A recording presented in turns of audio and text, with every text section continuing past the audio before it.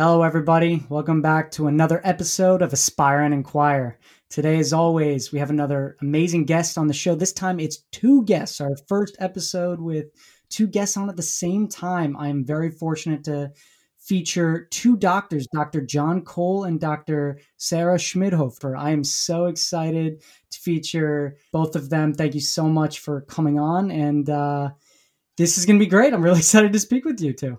Thanks for having us. So I will start by giving a brief introduction about both of you, both incredibly impressive backgrounds. So John, you received your bachelor's, master's, and MD all from UPenn.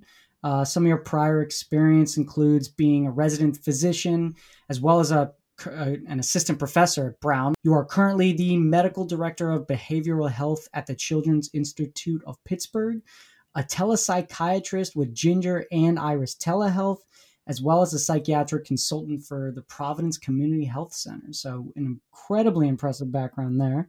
And Sarah herself as well, with a bachelor's in cognitive science at Berkeley, post-baccalaureate pre-health program at Columbia, and you received your MD at Brown. On top of all this, prior to receiving MD, you received multiple certificates to be a yoga teacher, which is incredible. Some of your experience has included being a staff psychiatrist at Rhode Island Hospital, and now you're currently working at UPMC as a staff psychiatrist, as well as an associate medical director at the Center for Integrative Medicine. Wow. Sounds like a mouthful when you put it that way. Yeah, I mean, it just shows how much you both have accomplished. It's very impressive. So that covers, I mean, I think most of both of your professional careers. Is there anything else you would like to say regarding introducing yourselves? Well, I guess it might be worth saying that we are also a husband and wife team. So we have seen each other being trained. We both trained together at the same residency, and then we have a little bit of different practice. So I am an adult and child psychiatrist, so I see a little bit more variety of ages. And something that I think is a huge part of Sarah's practice and why she's at the Center of Integrative Medicine is she's a teacher of yoga teachers. So she is certified is quite expert in mindfulness, meditation, and yoga. And so that's one of the reasons she's in sort of her role. So I think we have some very similar and overlapping training, but also some unique perspectives. Well, and I think the reason John brings that up is because psychiatry is a very broad field, and there are a lot of different things you can do with it and a lot of different directions you can go. And I wouldn't say we're on opposite ends of the spectrum, but we certainly have different pieces of the puzzle. Absolutely. And coming from different backgrounds, it's really helpful, I'm sure, to our audience, because what it shows is there is no straight path to the same career. Or I guess a better way to phrase that is there are many possible paths to get to the same destination. Yeah, I think we certainly embody that dichotomy. So I was someone who was less creative in my life course, and it went from undergraduates directly to medical school, and then right into my residency program, and then right out into job as a physician, whereas Sarah can talk a little bit about her path, which is very common and potentially the majority of medical students. I actually don't know if I was actually thinking as you were speaking about my medical school class and what proportion of people went straight through. Like John, that's the term people say. They say straight through when you go college, medical school, residency without a break. And what proportion took some time off. I would say it was probably a third of my class that took some time off, and the rest went straight through. Interesting. Yeah, I think the average starting age for medical school is closer to 23, 24. And so if most college graduates come out at, I think it's very common. And it's so funny, it's called a break, right? So the language in between high school or college is taking a break, but the types of experiences and real life exposures and finding the elements of passion, rekindling your interest in education, I think is a reason that so many people do that. It should almost be like, there should be a better word than break. I think a really interesting place to start is to talk about your differentiated career paths and how you got to where you are today. So John, how was it going straight through the academic path to receive your MD and, not, I mean, of course, getting some work experience along the way, but going straight through school for however many years. I mean, it's incredible. So how was that whole experience? Well, I think the things that were helpful for me were trying to use the high school and college summers to explore other interests and sort of narrow it down, so it didn't feel as much like I was doing one straight path. So I spent one summer videotaping baboons, like in Brookfield Zoo in Chicago, and doing animal research. I spent another summer wondering if I wanted to work in politics and being in then Illinois Senator Barack Obama's field office, and I spent another one basically just scooping ice cream and playing a lot of softball. And so I think having an opportunity, excuse me, to explore these other interests and sort of find, I'm still thinking about doing work with providing care and seeing. At that point, I was very interested in primarily providing care for children, and so it just sort of, when you would adventure and explore other areas, if you keep finding yourself coming back, it was clear to me that I wanted to get doing that as soon as possible. So I had the good fortune of staying at the same place. So that sort of made it so you just kind of walk to a different part of the university. Mm-hmm.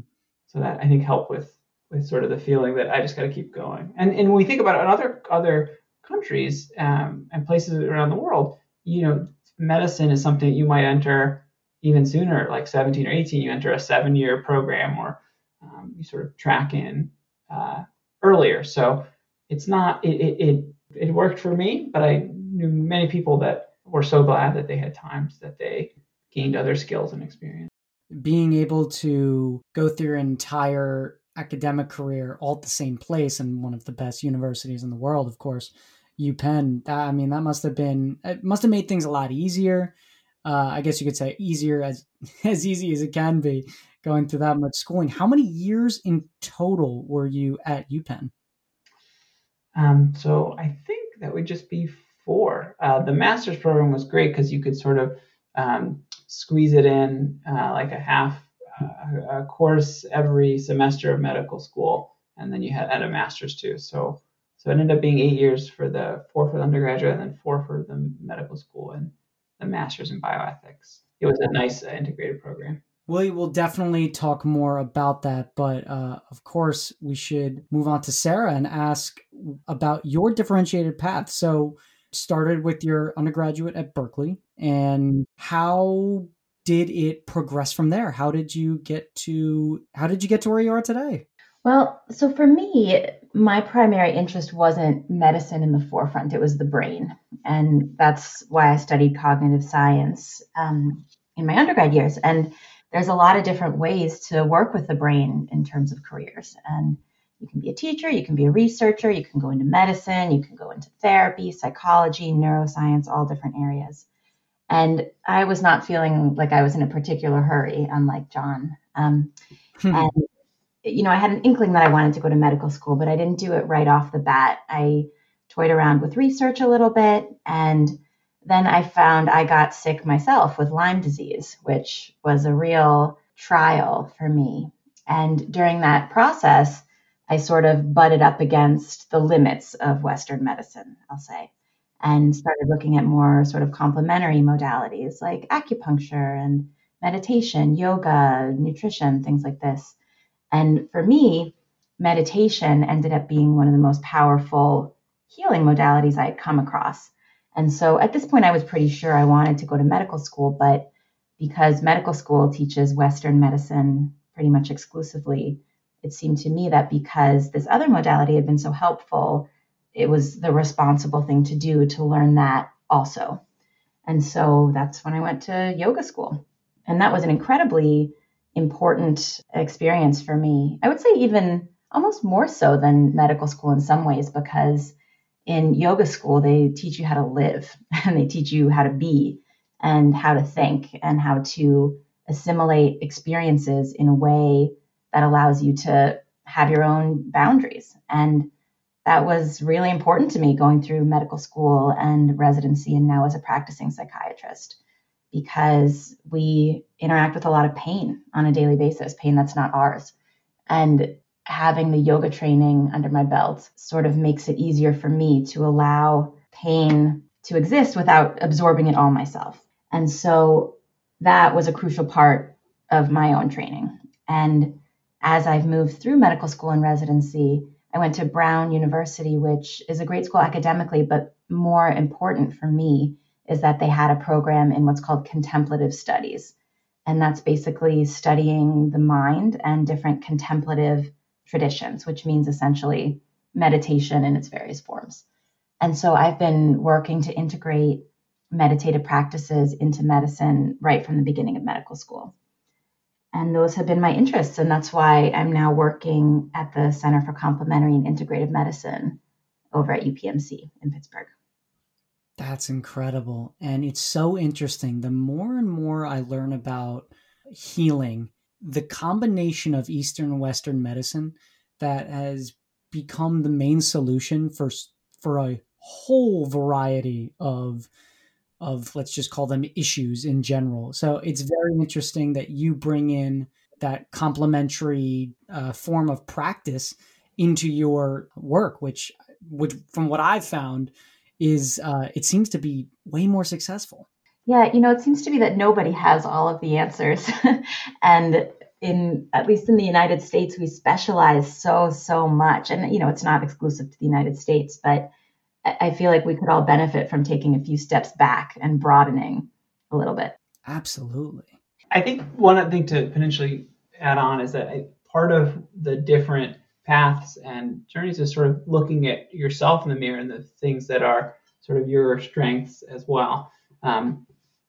We have different styles on how we approach problems, big and small, whether it be sort of, I would want to do it as fast and efficient as possible, and Sarah would want to fully understand the problem and really take a holistic approach. And so that sort of mimics the path, and is also why, for any listener out there who is sort of wondered or ever wanted to approach mental health as in any sort of capacity, as a potential patient, as someone who's recommending for a friend, there is a really important part about fit and figuring out who's going to be lining up your, has a similar ethos and spirit, because that's, I think, really important to mental health care as well. Your skill set and perspective may actually dictate your journey to wherever you want to get to. So that's a really great point to make. Thanks for saying that. I would like to ask, what is psychiatry? And I feel like both of you will have maybe a different perspective on how you would even define it. But let's start with Sarah. Sarah, how would you define psychiatry? Well, the way we define it to our children is being a doctor of feelings. And I think, that's a very simplistic way of saying it, but it's not quite being a doctor of the brain, because neurologists, neurosurgeons also study the brain. But it is sort of being a doctor of emotions and feelings, and how you grapple and handle emotions when they become too big. So, all humans have a normal spectrum of emotions, pleasant or unpleasant, and everyone, for the most part, feels the whole gamut of human experience, sad, mad, angry, glad. And it's only when one of those feelings sort of goes overboard that it starts to become a problem that might require a psychiatrist. And then the difference between a psychiatrist and, say, a psychologist or a therapist is that psychiatrists go to medical school, which means that we study the whole human body from head to toe, inside out, and we are able to prescribe medicines. And so it's not until we finish medical school studying all of the body systems equally that we then specialize by going to a residency dedicated to psychiatry, or learning more about emotions and what can go awry.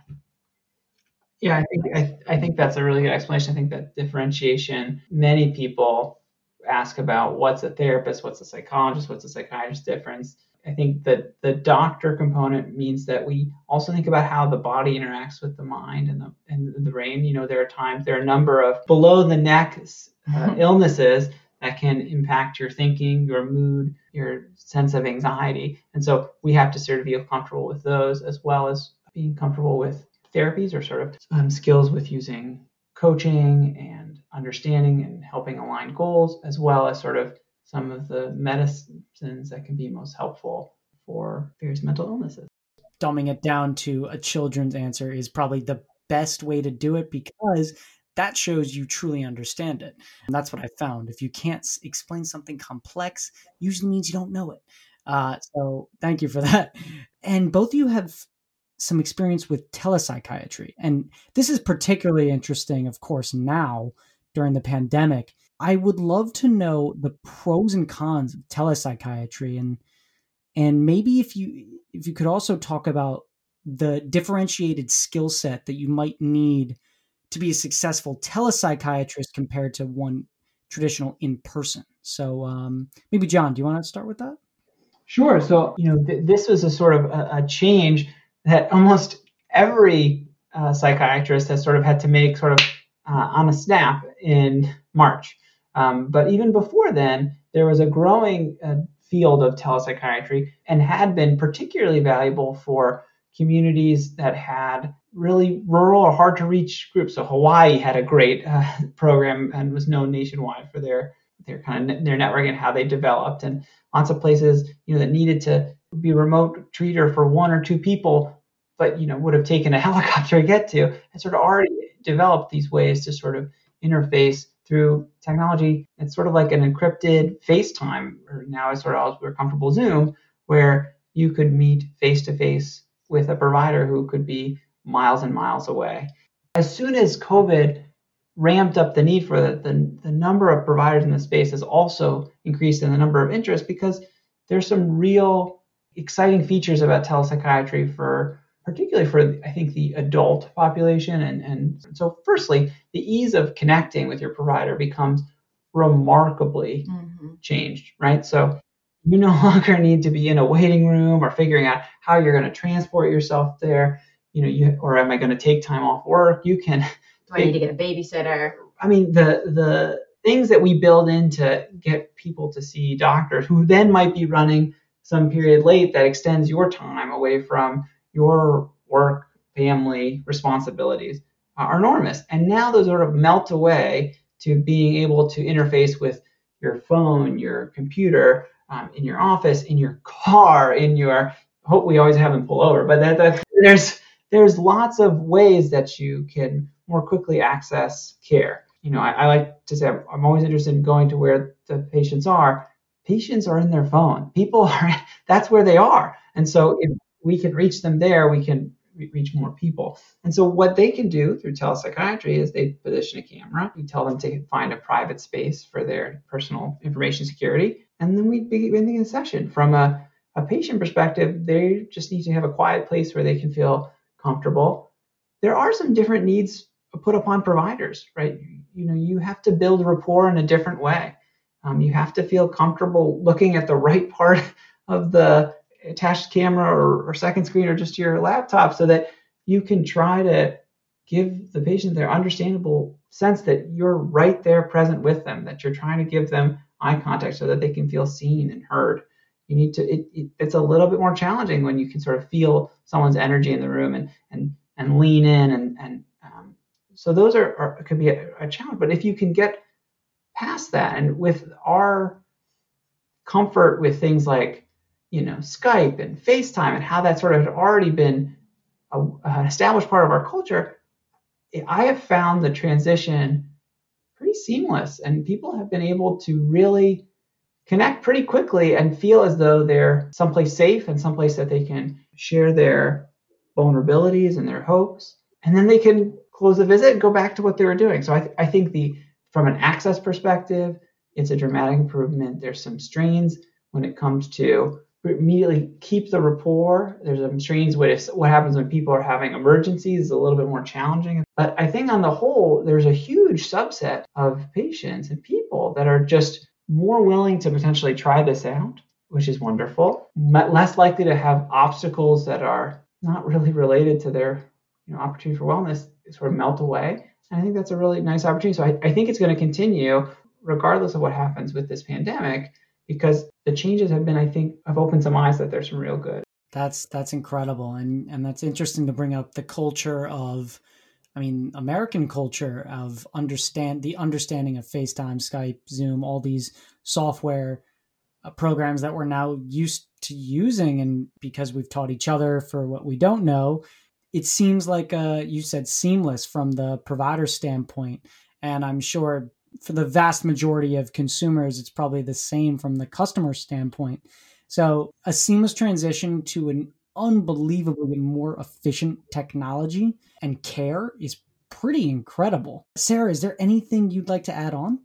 Well, Yeah, so I want to, but I'm wincing because I'm thinking about some of my patients who not good for this transition. Exactly.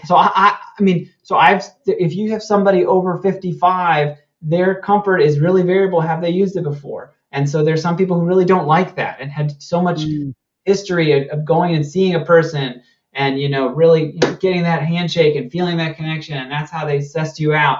That's gone. Or if you're a kid with special needs or an autism spectrum disorder, ADHD, how are you expected to stay engaged when I no longer have the ability to share a fidget toy with you? So there are certainly some challenges. Well, and then there's the subset of people who don't have a smartphone Right. or a computer. Of course. And there is a decent sized chunk of people who need mental health care who really are quite disenfranchised or of low socioeconomic status. And so telepsych is really impossible for that group. Some places have worked to make that easier and set up access points where someone can go to an office or a church or some other location and use the technology there. But while it's increased access for many, it's actually prevented access for some. So I think it's important to understand that piece of nuance. And the other thing I would want to add is, while I would agree that efficiency is improved, I don't know that effectiveness is improved. Interesting. Almost everybody's on time now, doctors and patients alike. The no-show rate, the rate of people making an appointment and not showing up, is incredibly small, at least in my practice now, whereas it was much, much higher when people had to come in person. And so the efficiency of sort of the number of people you're able to treat and the sort of speed with which you're able to do it is definitely increased. But as John was sort of alluding to, the effectiveness may not be there in the same degree, right? We can still take a history, learn about a person, and make some recommendations, but you're seeing someone from the neck up. And so I can't see how you walk. I can't see how you move.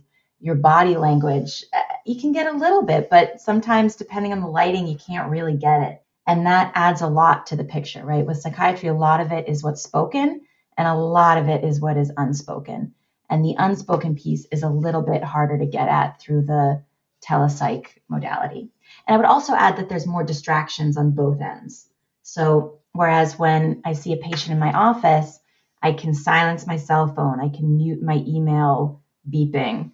I can't do that when I'm also seeing the patient on the computer because the sounds come up, the beeps occur, the pop-ups come. And it's the same on the other end. Patients are still getting phone calls, their kids are knocking on doors. If, during pandemic times, everybody's home. Sometimes it's hard to find a private space. And so it really is a mixed bag, even though I think many of us are enjoying many aspects of it. I think that just to add a data point, there's many cohorts that they have studied, and these are sort of things before COVID, that to sort of prove equivalency in some outcomes. But many of those studies are oriented around bringing the first, evidence-based medicine. So, for example, for certain conditions, we really want to make sure that patients are being offered the first-line medication and the first-line therapy. And so this platform in telepsychiatry is often able to identify the problem, to make the diagnosis correctly, and offer first-line treatments. Sarah, with sort of her expertise, sees some particularly challenging patients sometimes, or ones that are coming for a particular type of care. And so they might not, may have some needs that are not necessarily best served from the telepsych space. And I have some of those patients as well. Kids can FaceTime for a little bit, and then they're sending me messages on the Zoom chat about sort of like, I'm going to go get some Legos to show you. So, it's different. It's different. That's very interesting to bring up. There's so many of those drawbacks that I never even considered, of course, not being in the field.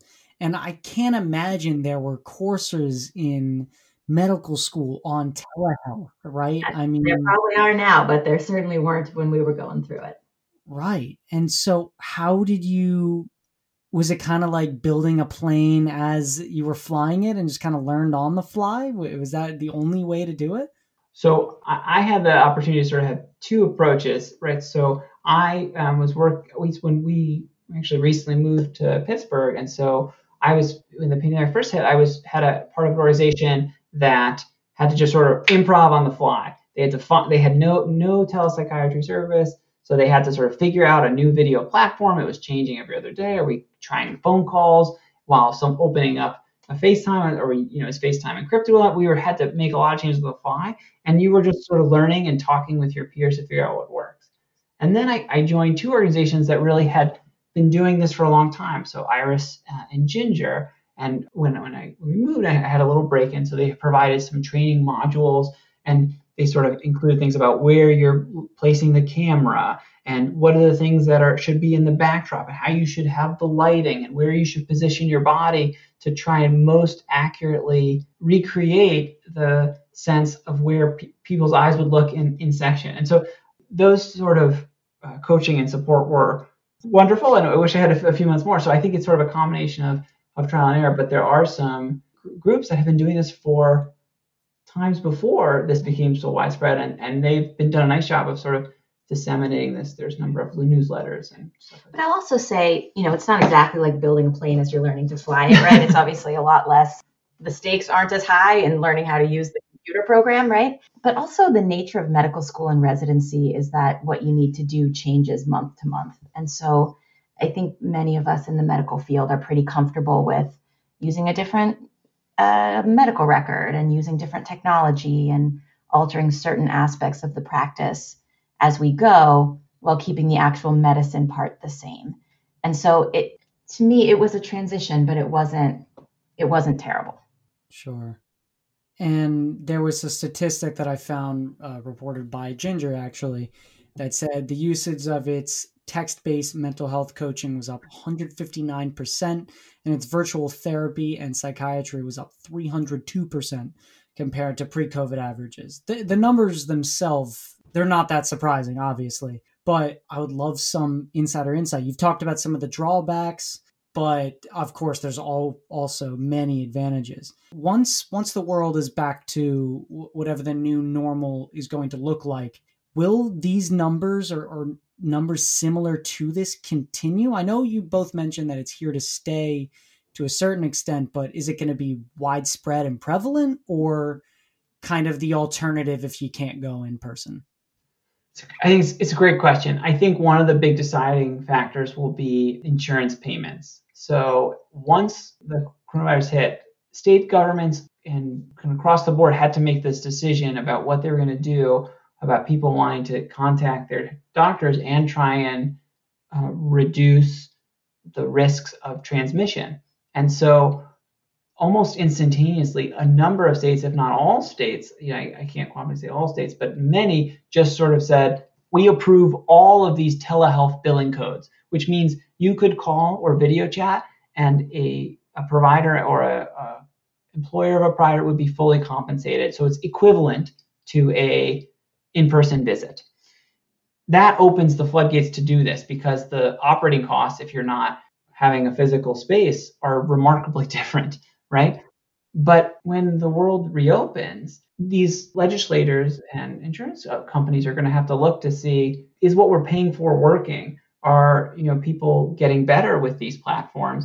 Do we worry that causes there not to be as meaningful encounters, and they might start to limit some of the things that its uses are for? And I think that will potentially cause the healthcare market to react to that. I think there will be pressure from both sides to keep it. I think overwhelmingly patients and physicians want to keep it as an option, even though, as John's saying, the scope will likely be more limited. Yeah. Definitely. That definitely makes sense. And it's going to be interesting to see how insurance companies and these legislators react to maybe bringing costs down, making it a part of plans. I'm not familiar with this stuff at all. I'm not going to try to even sound half intelligent about it. But it will be interesting to see how it develops. And I guess we'll just have to wait and see. Yeah, I mean, just if it's of interest, for example, there was a law that said you could not send controlled substances, certain substances that are the ones that are at risk for abuse. So certain medications, we know about the opioid epidemic in the country, so that would be considered controlled substances. Ones that are called benzodiazepines, or these sedatives, or ones that are sort of ones that are more energizing, or are in the family of what's called stimulants, or Adderall or Ritalin might be known of those. So those are, and others are part of what's called controlled substances. Because they can be misused, and to sort of keep their prescription in a safe pattern, there had been a widespread law that said you had to have at least seen person once in person to prescribe that. So that was a big change. That was how telepsychiatry had been, and so it would really restrict some of the practice of any clinicians that would be prescribing those medicines. COVID happened, and that sort of got wiped away. That one law would dramatically change. If we think about that, 5 to 8% of children at this point in the United States are diagnosed with ADHD, and the primary treatment for those are what controlled substances. That's a huge cohort that would then at least require their first visit to be in person, and so that changes the telepsychiatry language in just one law. That must have changed everything. That must have changed the entire game. And regarding being a psychiatrist, Sarah, why do you love it so much? Oh, it's a great job. It's a wonderful thing to be able to sort of be honored with the privilege of hearing people's inner worlds and things that people aren't comfortable sharing in other places. Being led into people's pain and trusted with their heartaches and their neuroses and their worries and their fears. It's very humbling, honestly. And to be able to help with even a little bit of that is incredibly rewarding, because when your brain isn't working the way you hope it would, want it to, expect it to, your whole world changes. And I think that's part of what I love about it is being able to help people with something that feels so fundamental to their being. That's awesome. John, why do you love being a psychiatrist? I think she said it beautifully. I just like the opportunity to be with people at one of their most vulnerable times. It's a great honor. And I think it's a unique fortune that we have some tools, not unlimited, but we have some tools to be helpful. And so to be given an opportunity to both be trusted and to see someone and understand their challenges and try to be helpful is a great honor. And selfishly, I just love learning about the human experience. I mean, that's such a human drive, but just to learn people's stories and everything from their big trials and tribulations to their tiny little hobbies, it just makes every encounter special. That's awesome. It really is. Any doctor during the pandemic, no matter what you focused on, truly a hero, and helping in any way that you can. I would most definitely say both of you are included in that. I mean, helping, I can even imagine probably the uptick in clients in any number of reasons. You've probably seen more clients and probably helped so many people. I think the real thing, the thing that should be gone out is that none of this work, especially in the telepsychiatry space, is possible without so many other people that are making this happen. I mean, for us, we click a button and we get connected with the provider, but there's people running these platforms, making the appointment, reaching out to patients, ensuring that they can, pharmacists fill in prescriptions, people make, it's so disappointing that we're considered the heroes when there's this whole infrastructure that requires, I just feel we're the privileged ones to sort of get to do this part of the work, and the rest of the system is sort of built around us to sort of make it happen. So I think it's pretty cool for us, and we feel very lucky. Now we're going to get to the question that I ask every guest, and it's been a really fascinating question to ask because everyone has such an interesting answer. Sarah, let's start with you. What is, in your opinion, what is the biggest misconception in life or career? Okay, well, I think what I would say is that the biggest misconception is that you can find happiness or that aspiring to something will make you happy, because we are all sort of programmed from a young age, many of us, most of us, to believe that we'll be happy in the next phase of our life. We'll be happy if only we had a partner. We'd be happy if only we had kids. We'll be happy when we get that job, that promotion, that house. And what I've found time and time again, both in my own experience and by, being privy to the experience of so many others, is that that is very rarely the case. And happiness only comes when you choose happiness. I don't mean to say that as in, oh, people who are depressed should just choose to be happy and then they'll feel better, because that's different. That's a clinical condition. What I'm more referring to is this general unease that many of us experience. And I think the misconception is that happiness can be external. That is an incredible answer. I love that. That's great. You're so right. Happiness is internal. You have to choose it. I love that. That's great. John, do you have a take on that? Well, I think that's a lovely answer, and I'm sitting here as you asked. I'm feeling fortunate that I got asked second, but that doesn't mean that I came up with something particularly unique. Well, I guess one misconception that I still am prone to having myself as a avid and unabashed superhero advocate and supporter. I would always sort of align with the kind of the Batman credo: "You are what you do." Right. So, I would sort of always, in many domains, I was always about working harder, doing more. How can I do more on others? Give, and or do, or do this extra thing. And there's always another thing to do.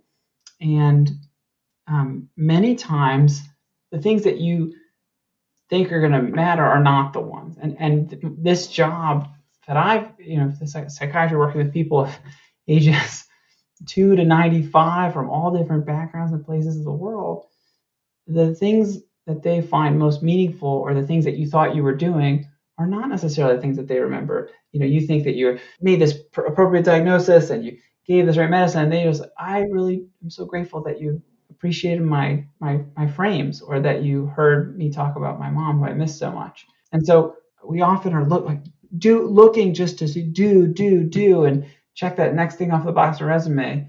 You might miss the things that you're actually doing, which is being with somebody and being there for somebody. So it boils down to misconception: broaden your conception of doing. Just being can be doing something really important. That's another amazing answer. I mean, I know you were concerned about being second there, but that was another incredible answer. That was probably two of the best answers I've received yet. So yes, we're going to tell it to each other. Oh, nice.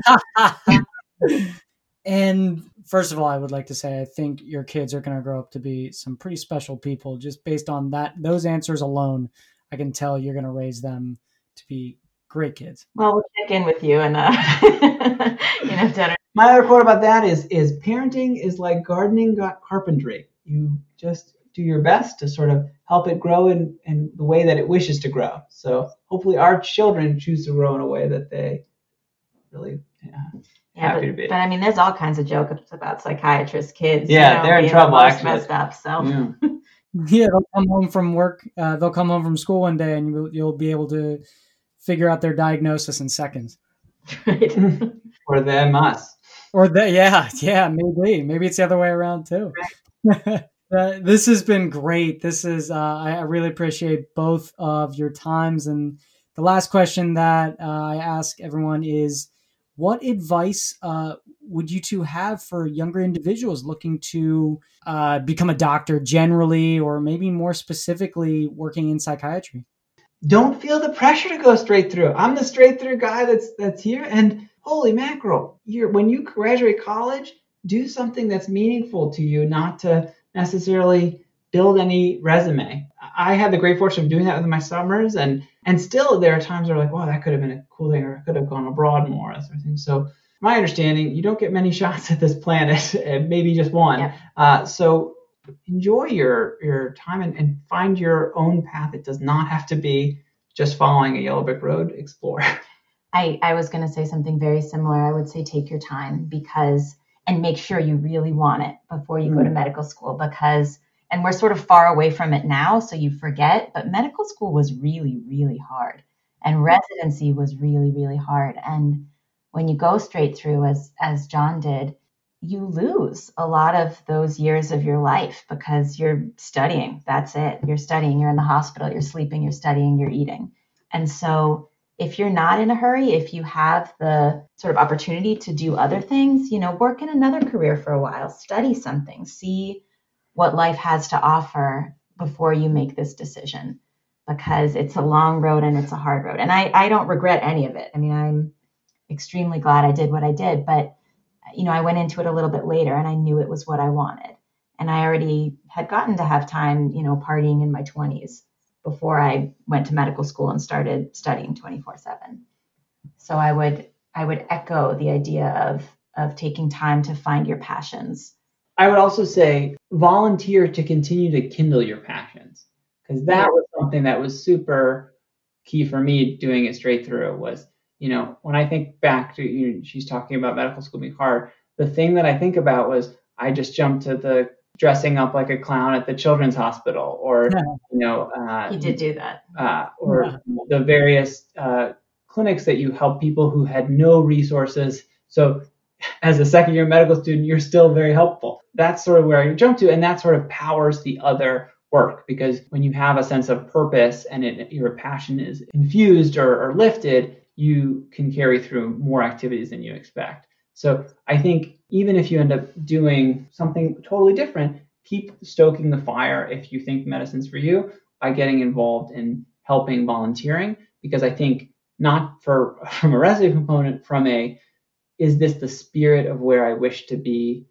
And if you feel most at home there, you're going to make it through medical training and you're going to be happy you did. That is great advice, great answers to these questions. I really enjoyed it. Thank you so much for coming on the show, taking the time. I really appreciate it. Thanks for having us. It was really nice to meet you. And I'm glad you're doing what you do to help other people find their passions. It's important stuff. Absolutely. Thank you for that. I hope you have a great rest of your night, and hopefully you can put your kids to bed relatively easily. Fingers crossed. All right. Have a good night. Same to you. All right, guys. Thanks so much for listening to another episode, and make sure to share this with your friends. If you haven't done it yet, give us a follow on Spotify and Instagram at aspire_inquire to take on this journey with us. That being said, stay tuned next Thursday because you will not be disappointed. Peace.